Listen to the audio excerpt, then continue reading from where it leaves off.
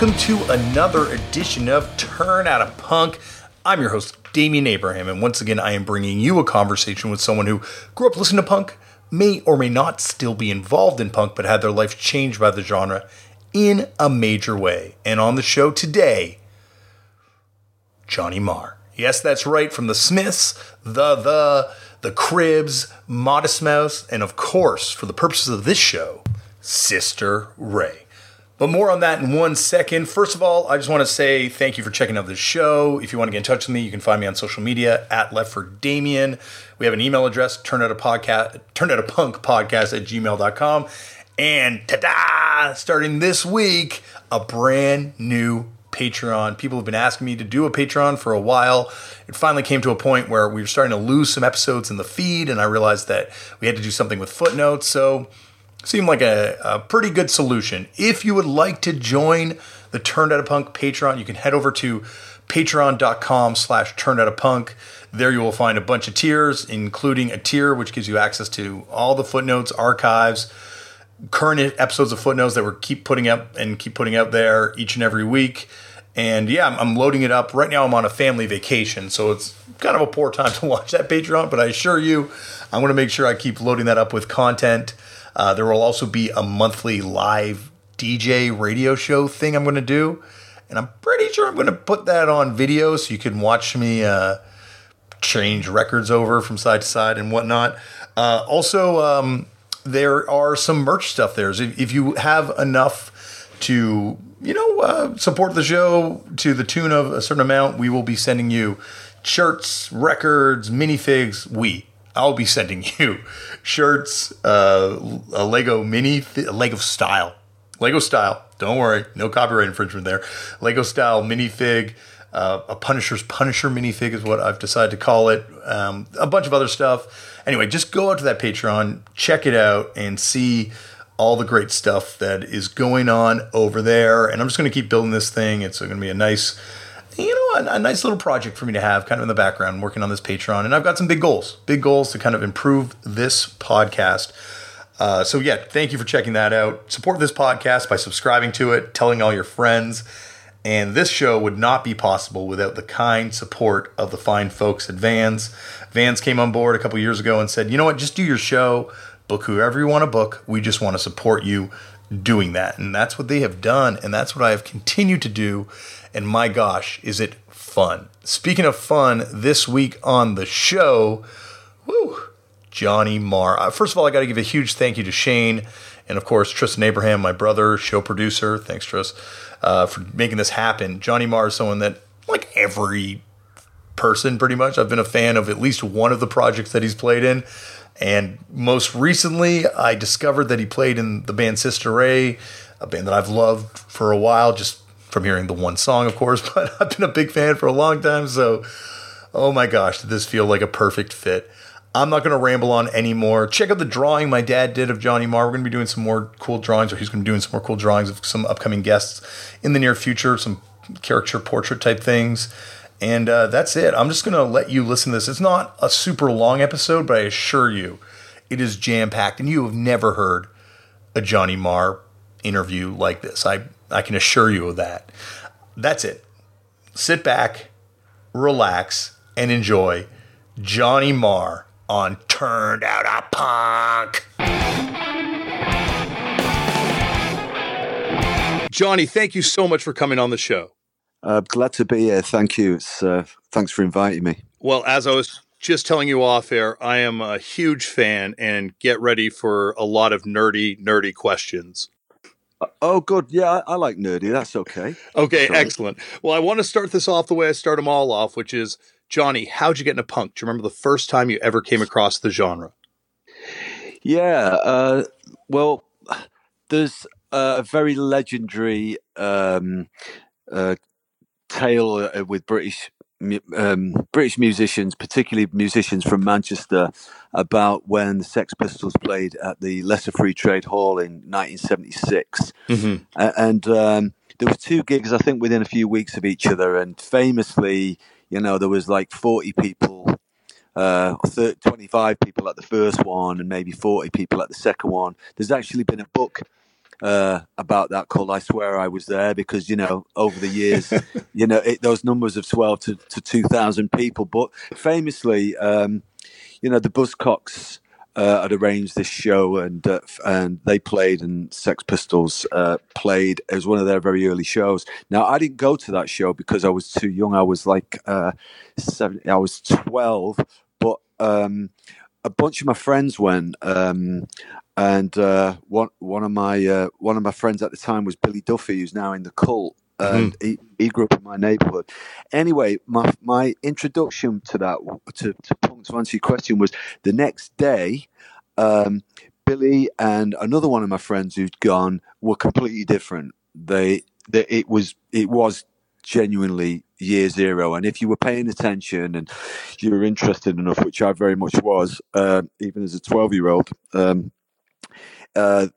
You knew that within 24 hours everything had changed, certainly in Manchester, and that gig has gone on to be cited by the people who were there. Morrissey was there, and Ian Curtis from Joy Division, and that's Marky Smith was there, right? I think as well. Yeah, a bunch of people, Buzzcocks, and so that's that famous gig. So that was my introduction to punk. But then, I mean, within what seemed like days afterwards, I don't know, it'd be a matter of weeks probably, the Buzzcocks released their self-financed Spiral Scratch EP, and that was the first punk rock artifact I saw. And interestingly enough, I noticed that the drummer had the same name. He's called John Marr, and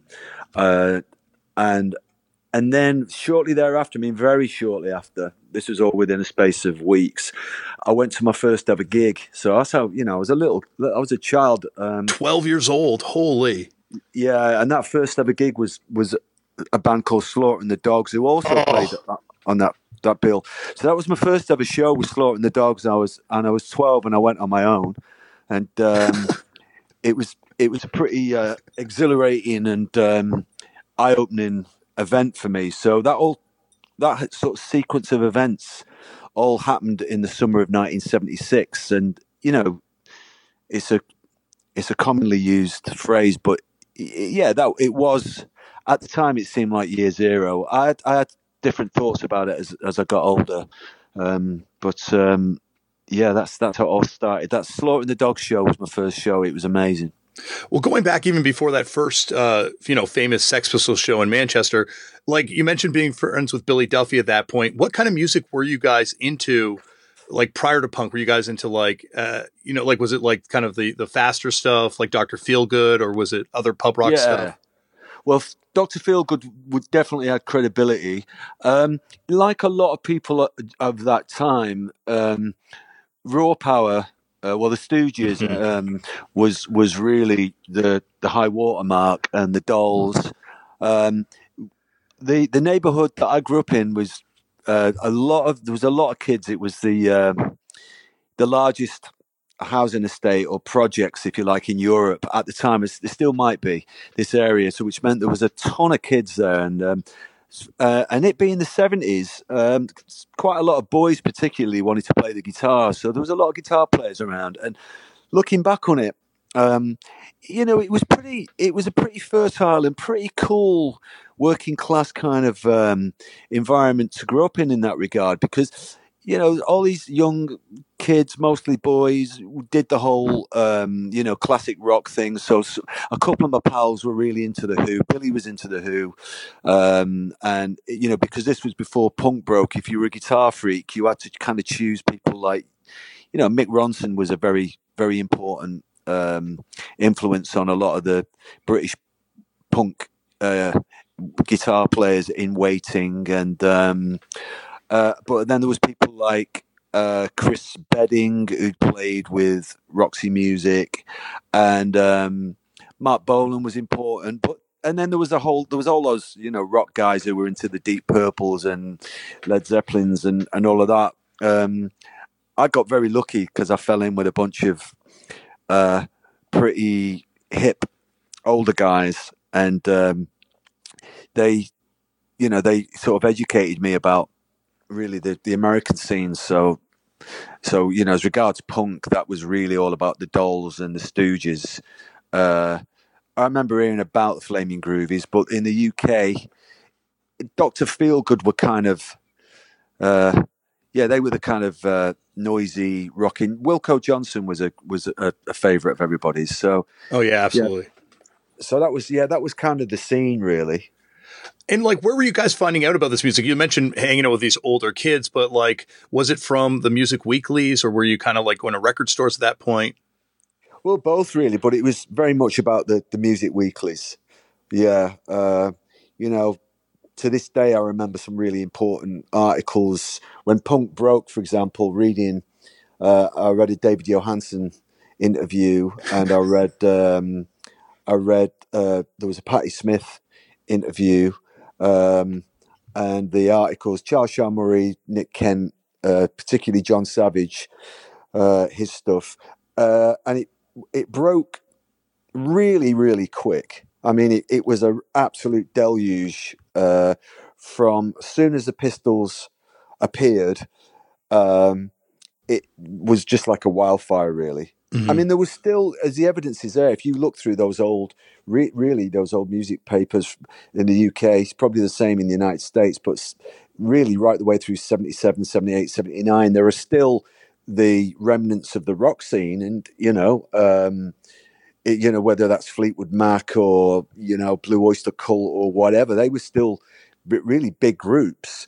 It isn't true that the Earth was wiped clean of dinosaurs uh, and everyone started again. But also, if you were to look back, you would see that there were just articles about new groups popping up every few minutes. The bands that everyone remembers really, aside from the Pistols, were like the Damned and the Stranglers and the Clash, of course, and all of that. But really, in their wake, there was just new bands cropping up every week, and it was absolutely exhilarating because for me, I'd already started kind of getting pretty good on the guitar, or good enough to be able to do that.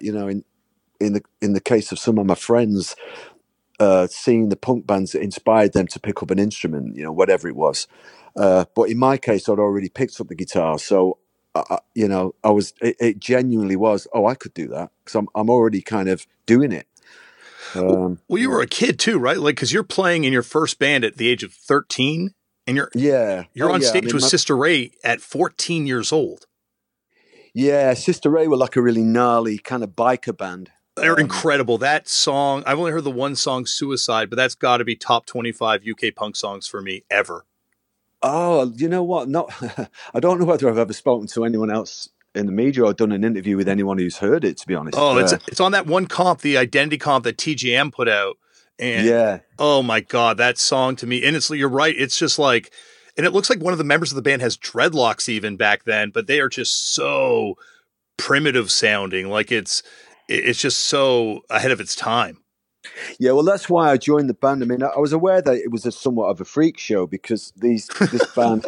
I was thinking, even I had, for all my kind of, I was excited about it. I was thinking, Jesus, what are you doing with a 14-year-old in your band? I mean, I looked all, I looked 15 and a half, Yeah. but I and it was a big ask for me being in that band because they were adults and they were strangers. I'd never met them before, and they were as genuinely as scary as they sounded, Mm-hmm.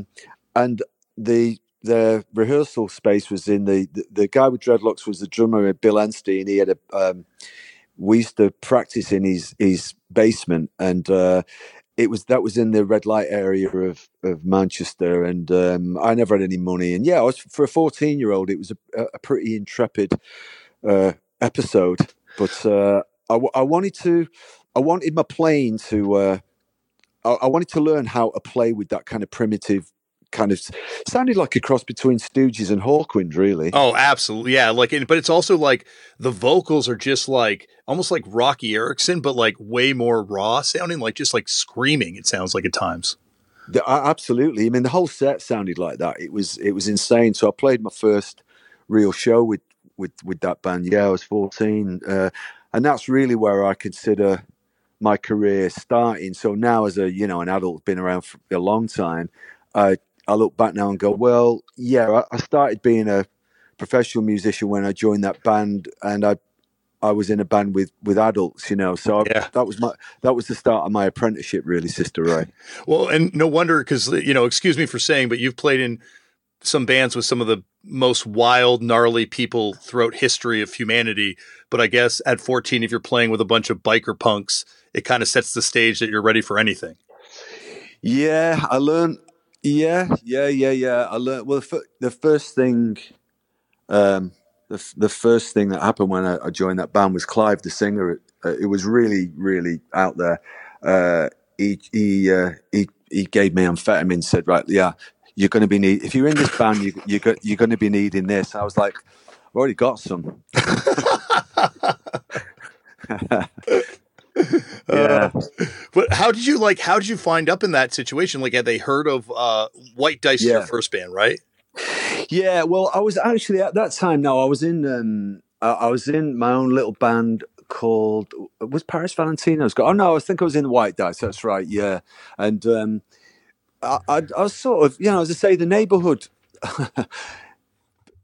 People were really taking themselves quite seriously in that neighbourhood, which was great. It was a very working class, as I say, environment, and tough. But everyone was kind of walking the walk. You see a lot of people walking around with guitar cases. As I say, the Kings of the Hill were slaughtering the dogs. They were like the local heroes. Yeah. And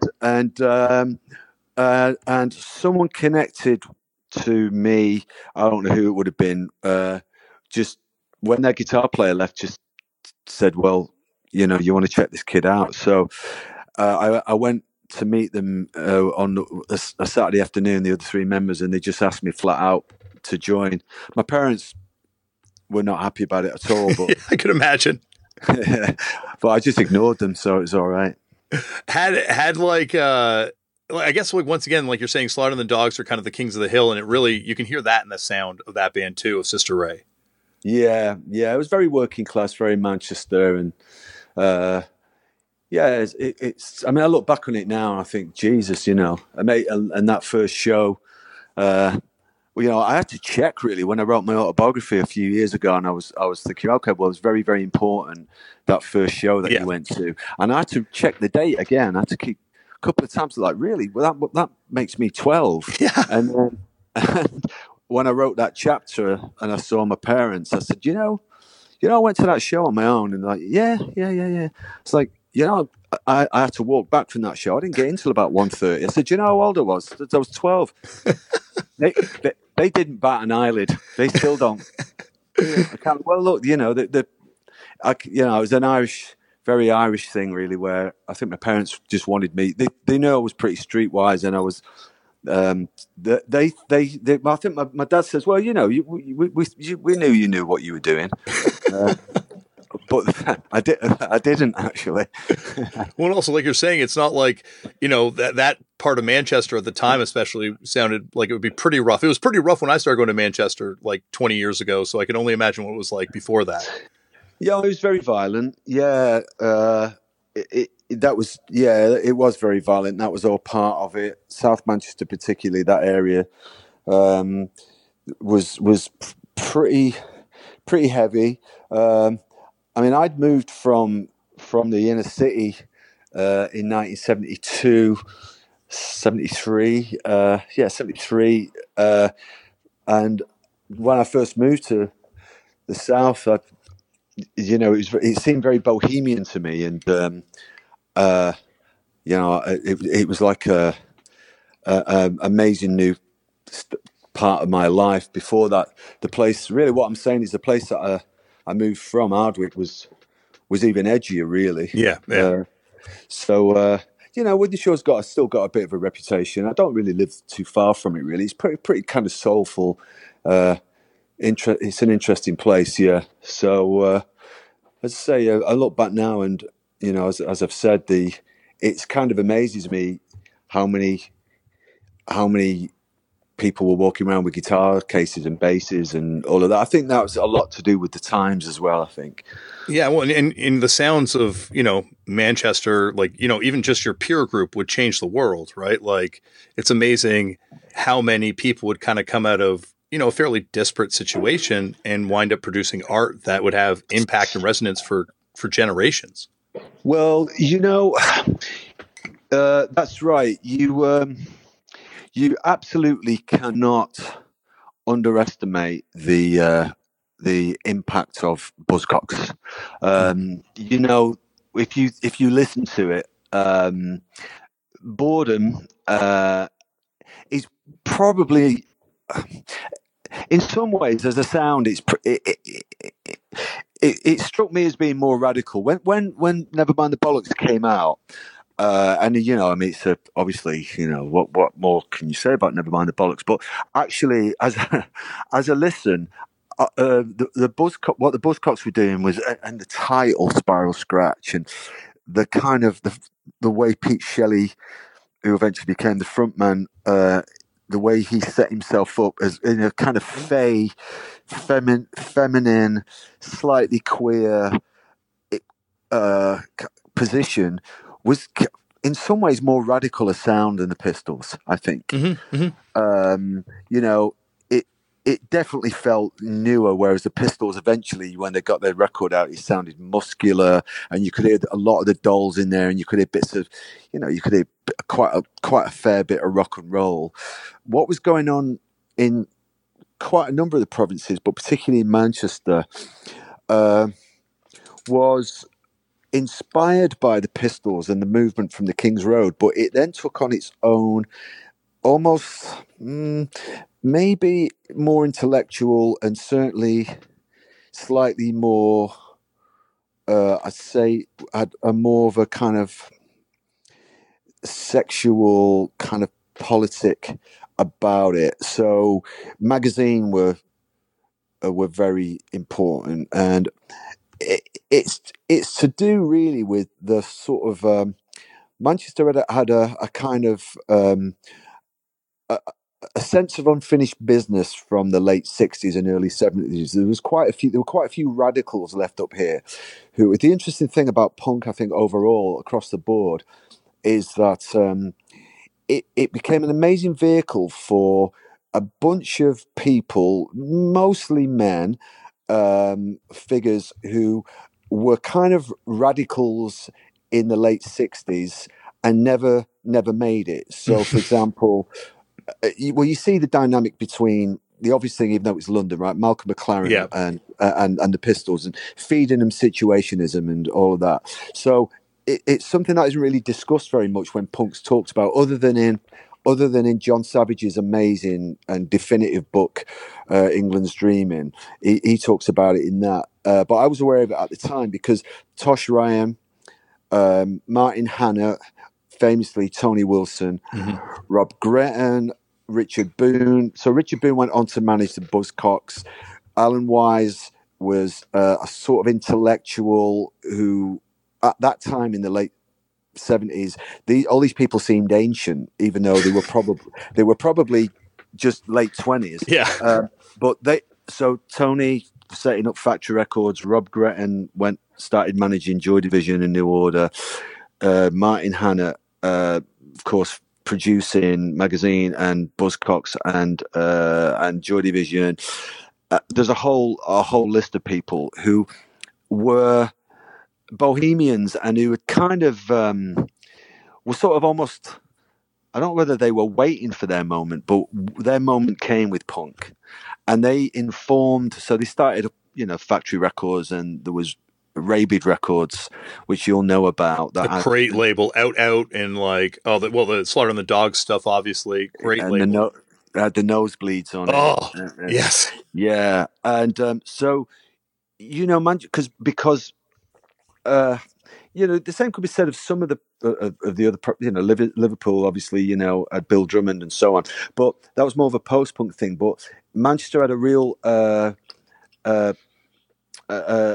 legacy and history of bohemian intellectuals and radicals, and who were there was a Manchester Musicians Collective, for instance, in 74, 75, 76. So there was a sort of there was a there was a sort of network waiting to find its purpose in a way. Linda Sterling was important to it as well. Linda from Ludus, who she famously did those incredible Buzzcocks record covers. Malcolm Garrett, just a whole lot. So without those people, there was a sensibility there of experimentation and as I say, sort of radicalism that really an infrastructure already waiting to happen, I think. Yeah, it's funny because, like, obviously that revolution you're talking about when punk hits all over the whole UK, but like there's certain cities where it really takes hold, and Manchester is definitely one of them where and the way people took the sound, where it wasn't even about punk anymore, but it just almost like gave people a green light to do their own thing. Well, as I say, if you Magazine were not a 3-chord thrash band, there's definitely an artistic agenda going on there. Those records still sound incredible to me, and I was really taken by them at the time. As I said, Buzzcocks. The rhetoric that was going around and really caught fire of the disaffected, unemployment, the whole pretty vacant rhetoric. People in the provinces actually took that to heart because, and so this is separate from the people I've been talking about. This is people in the audience, kids. That whole no future message, they really took that to heart in Manchester. There's quite famous footage, which you often see, of a bunch of people queuing outside the Electric Circus, and they've got the pins in the nose, and they've got the dog collar on and stuff. And there's a young kid, he's about 16, and they're asking him why he likes punk, and he says, "Well, look at me, I'm nothing. Look at me, I'm nothing." And it really kind of suits his accent, The kids who were reading about it, say secondhand in the music press, were seeing some of the sloganeering, particularly of bands like The Clash, who were saying, there is no future, and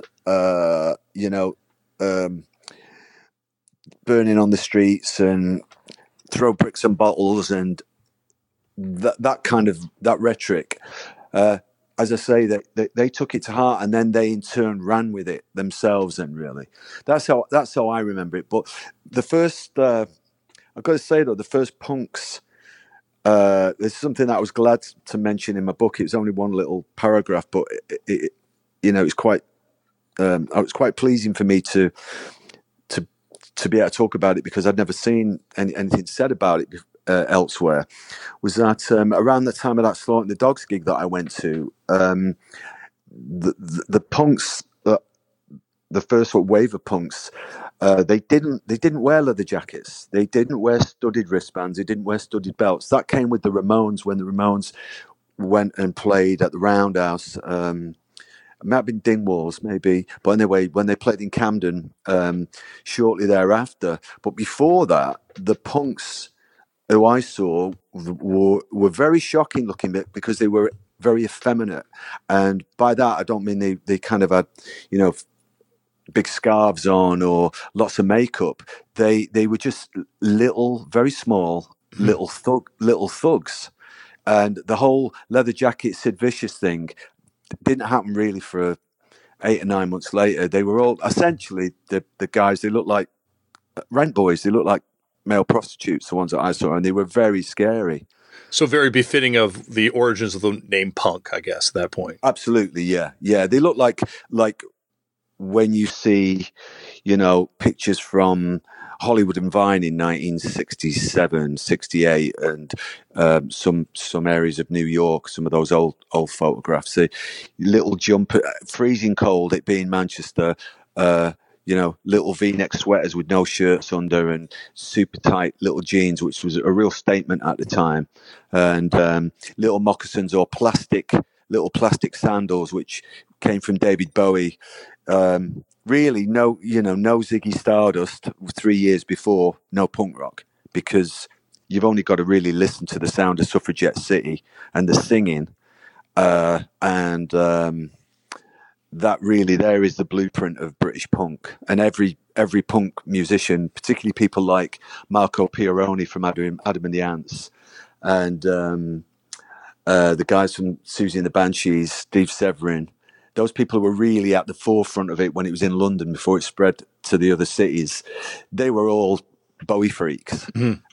And that's where the coloured hair came from, the green hair and the earrings and the piercings and all of that. That came from really what the legacy of David Bowie with Ziggy Stardust and a little bit of a hangover from Young Americans. It's amazing when you think about how defining Sid Vicious is ultimately for the legacy of what people view as punk. Because you're right, like it didn't sound like it's been kind of taken up in history. It didn't look like it's been taken up in history. It was something very different at its inception. Well, ironically, what I've just described, before he got the leather jacket, Sid Vicious looked like a tall version of what I've just described. If you see photographs of him before he joined the Pistols, he really had that kind of, he had that kind of effeminate Bowie thing going on. That black and white mohair sweater photo where he's got the black sunglasses on. That's kind of famous footage of him. And there's photographs of him in a red sort of rockabilly jacket, like it's kind of like a tuxedo. And, but yeah, Bowie's influence can't be possibly overstated. The Space Oddity album, the photograph on the back where he's got the spiky hair and he's sat kind of sideways on a chair, that was like a real go-to for the punks, really, and that was maybe 2 or 3 years beforehand. So visually and the sexual politics as well. Where, as I say, you listen to Suffragette City, it's every punk rock record, British punk rock record 3 years before its time, Absolutely. Well, I also, before, I have to let you go because honestly, I could talk to you forever about this stuff, but I want to kind of go back to that first White Dice kind of era. What did that band sound like? Well, what were the kind of your sonic reference points? I know you did Thin Lizzy and Rolling Stones covers at that first gig, but what were...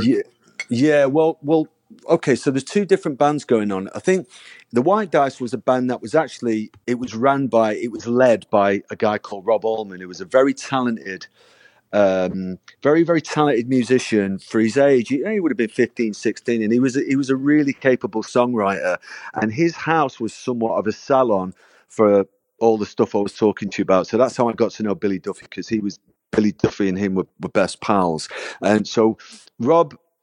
he was literally, if you went to Robert Allman's house, which I did pretty much every evening after school, when he would open the door, he would have a guitar on and he would be in the middle of working out a Neil Young song or writing a sort of Elvis Costello knockoff or whatever. Now, Billy, he went to the Pistols gig and I think when it got violent, he split. Rob didn't really have the stomach for punk. So that band, the White Dice, depending on where Rob was at, we had to just fall in. So it was a good apprenticeship for me because he was such a good musician. If he decided that, okay, now we're going to play like XTC, then and do a couple of their songs, I had to learn to play like that. Yeah, to adapt.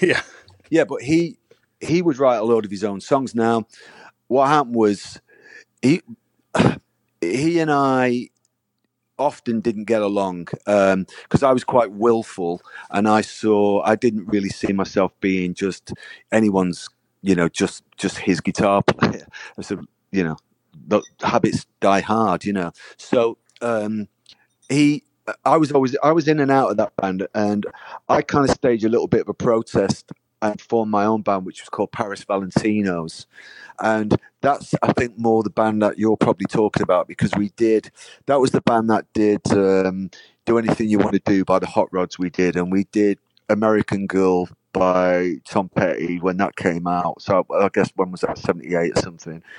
Maybe 77. We did Ask the Angels by Patti Smith. But then I was writing my own songs then.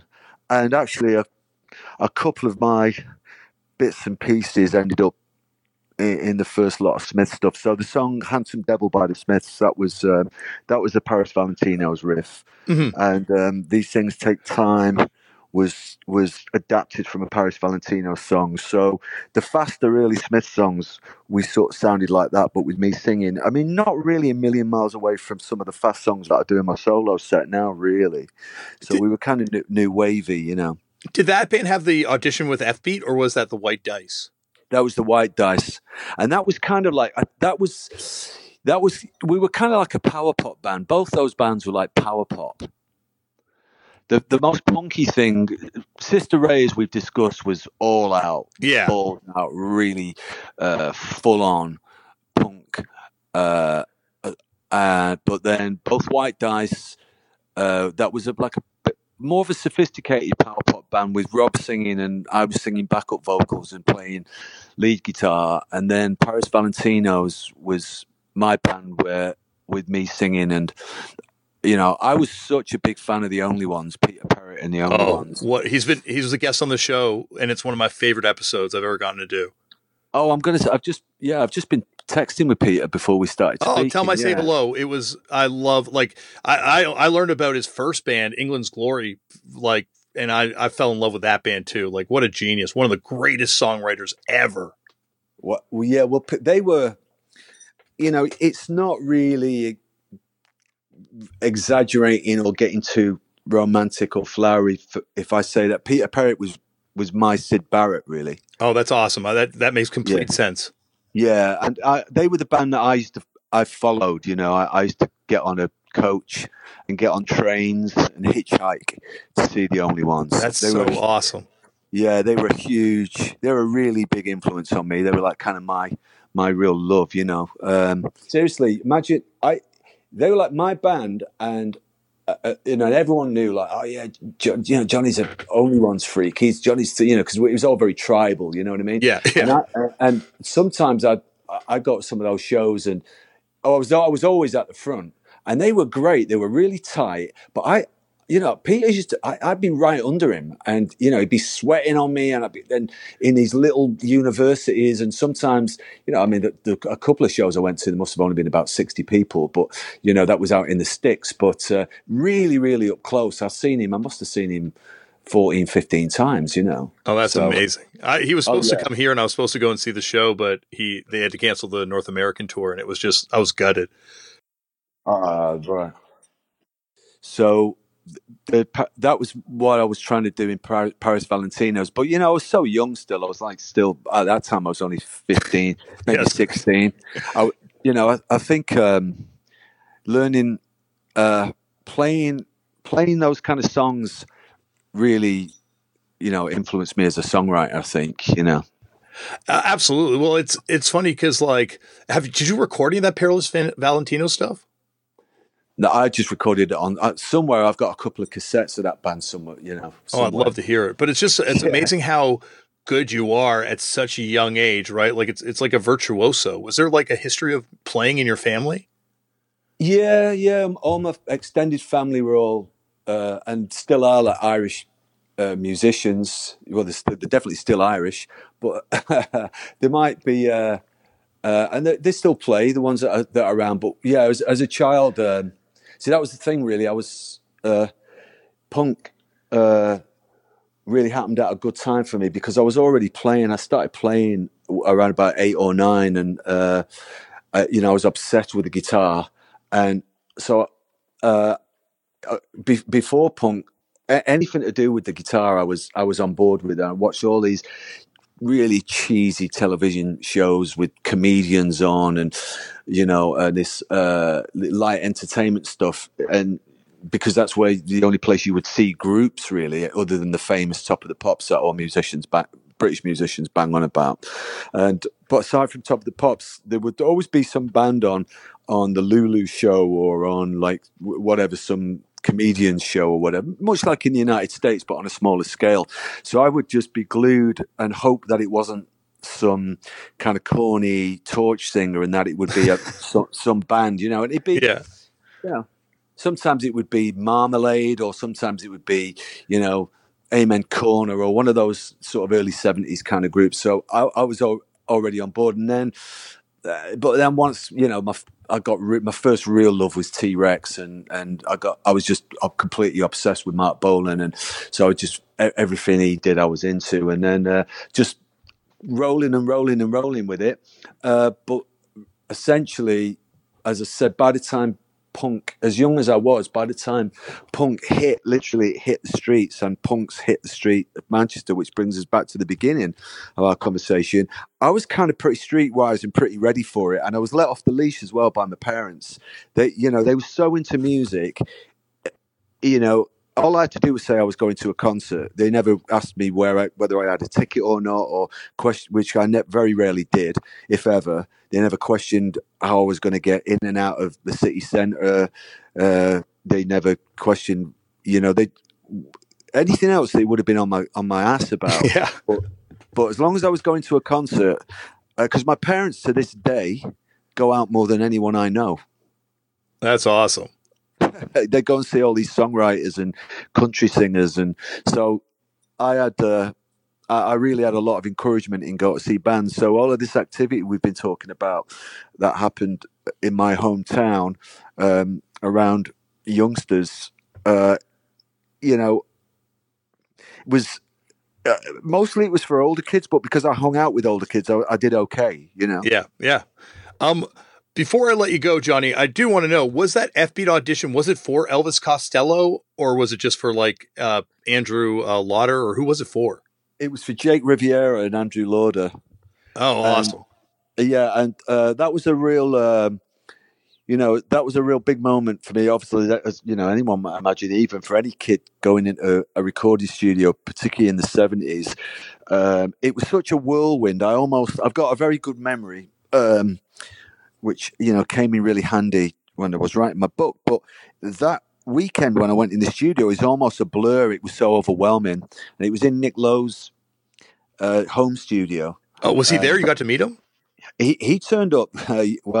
He turned up the day we arrived in the morning, and he came off a rock pile tour. This would have been 78, maybe 79, I think. He came off a rock pile tour. He'd been on the road for weeks. And so someone said, oh, this was in his house, the studio. So someone said, Nick's coming back today. And anyway, so then he turned up, and I just remember seeing these cowboy boots going up the stairs very, very, in a very unsteady fashion. And then hearing this almighty crash, which I don't know whether it was his suitcases or whether it was him actually falling down and missing the bed. Yeah. But so that I saw him I saw him from the knees down, but I've told him that story, and he really enjoyed it. But I got to play Elvis Costello's Rickenbacker, and I guess I would have been 14, 15 maybe. And, that's unbelievable. Yeah, I was really put on the spot. That was the thing. We cut 3 songs. And then I'd never overdubbed before. And the guy who was producing it, who was called Paul Bass, he was the engineer on quite a lot of the Stiff records. He said to me, all right, well, we need some top line stuff now. And it was my first opportunity to do a proper overdub. And then off I went. And I remember just kind of getting it together, and it went very well. And then they got me to overdub. The band got me to overdub on all the songs then. And then you really couldn't stop me. And, that... again, when I look back on that from this vantage point now, I think, wow, that was a really it was a real sort of founding point in my, if that's the word, like an important part of my education, really, and gave me some sort of foundations that weekend. Absolutely. Whatever happened to that session? It's around. It's. I don't know whether it's on the internet or not, but I know a couple of my friends had it over the years. They had copies of the cassette. It kind of sounds like, I don't know. In some ways, I want to say it sounds like maybe a little bit. It sounds like XTC. If I'm being generous, one song I remember sounding a bit like Joe Jackson to me, which was okay. Say no more. I get what you're saying. I still want to hear that thing. Did you guys cut it as an acetate or just a cassette tape? we just cut it as a cassette tape. Somewhere, Stiff Records have got a half-inch of the White Dice doing 3 or maybe 4 songs somewhere. Oh man, that's one of the great lost artifacts that needs to be found and reissued at some point. Well, he didn't really last. Unfortunately, the guy whose band it was, Rob, because it was very much his band, which is one of the reasons why I didn't really stick around forever. I had to get away from that because he was somewhat of a control freak. I guess you got to be if it's your band. But sadly, he didn't really make it very long. I think he passed away before he hit 30. It was kind of a matter of, unrealized potential, I think. Absolutely. So, but no, it was great. It was a great time. Well, as I say, Johnny, I could talk to you forever about this kind of stuff, and I haven't even gotten a chance to talk to you about the or the Not Sensibles or any of that stuff. But would you come back at some point in the future for a part 2? No, absolutely. I love this stuff. It's great. Talking about music and records and bands, I'd be happy to do it. Thanks for inviting me. Anytime. Thank you so much for coming on the show. Yeah, thank you. Thank you, Johnny, for coming on the show. And that was amazing to finally get to do that. Johnny will be back. You heard it yourself for a part 2 at some point in the near future. And I cannot wait. There's a lot more to get to, which I'm sure will be the talk of Turned Out of Punk footnotes, which you will hear on that Turned Out of Punk Patreon, patreon.com/Turned Out of Punk.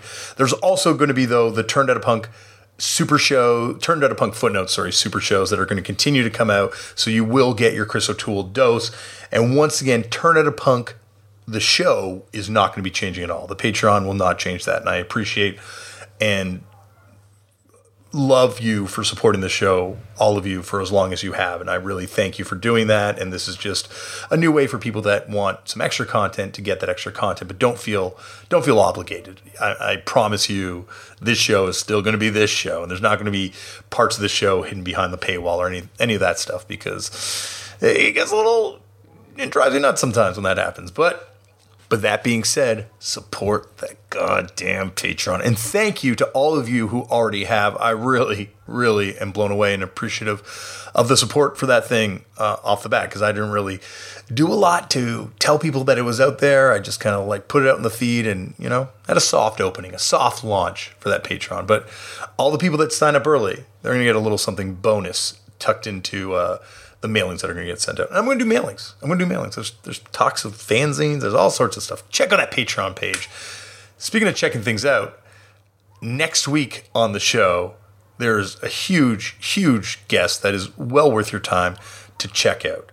There is a brand new play that is playing in Toronto right now about the Ramones recording their End of the Century album, the infamous End of the Century album, and it's called 4 Chords and a Gun, and it is written by my new friend John Ross Bowie.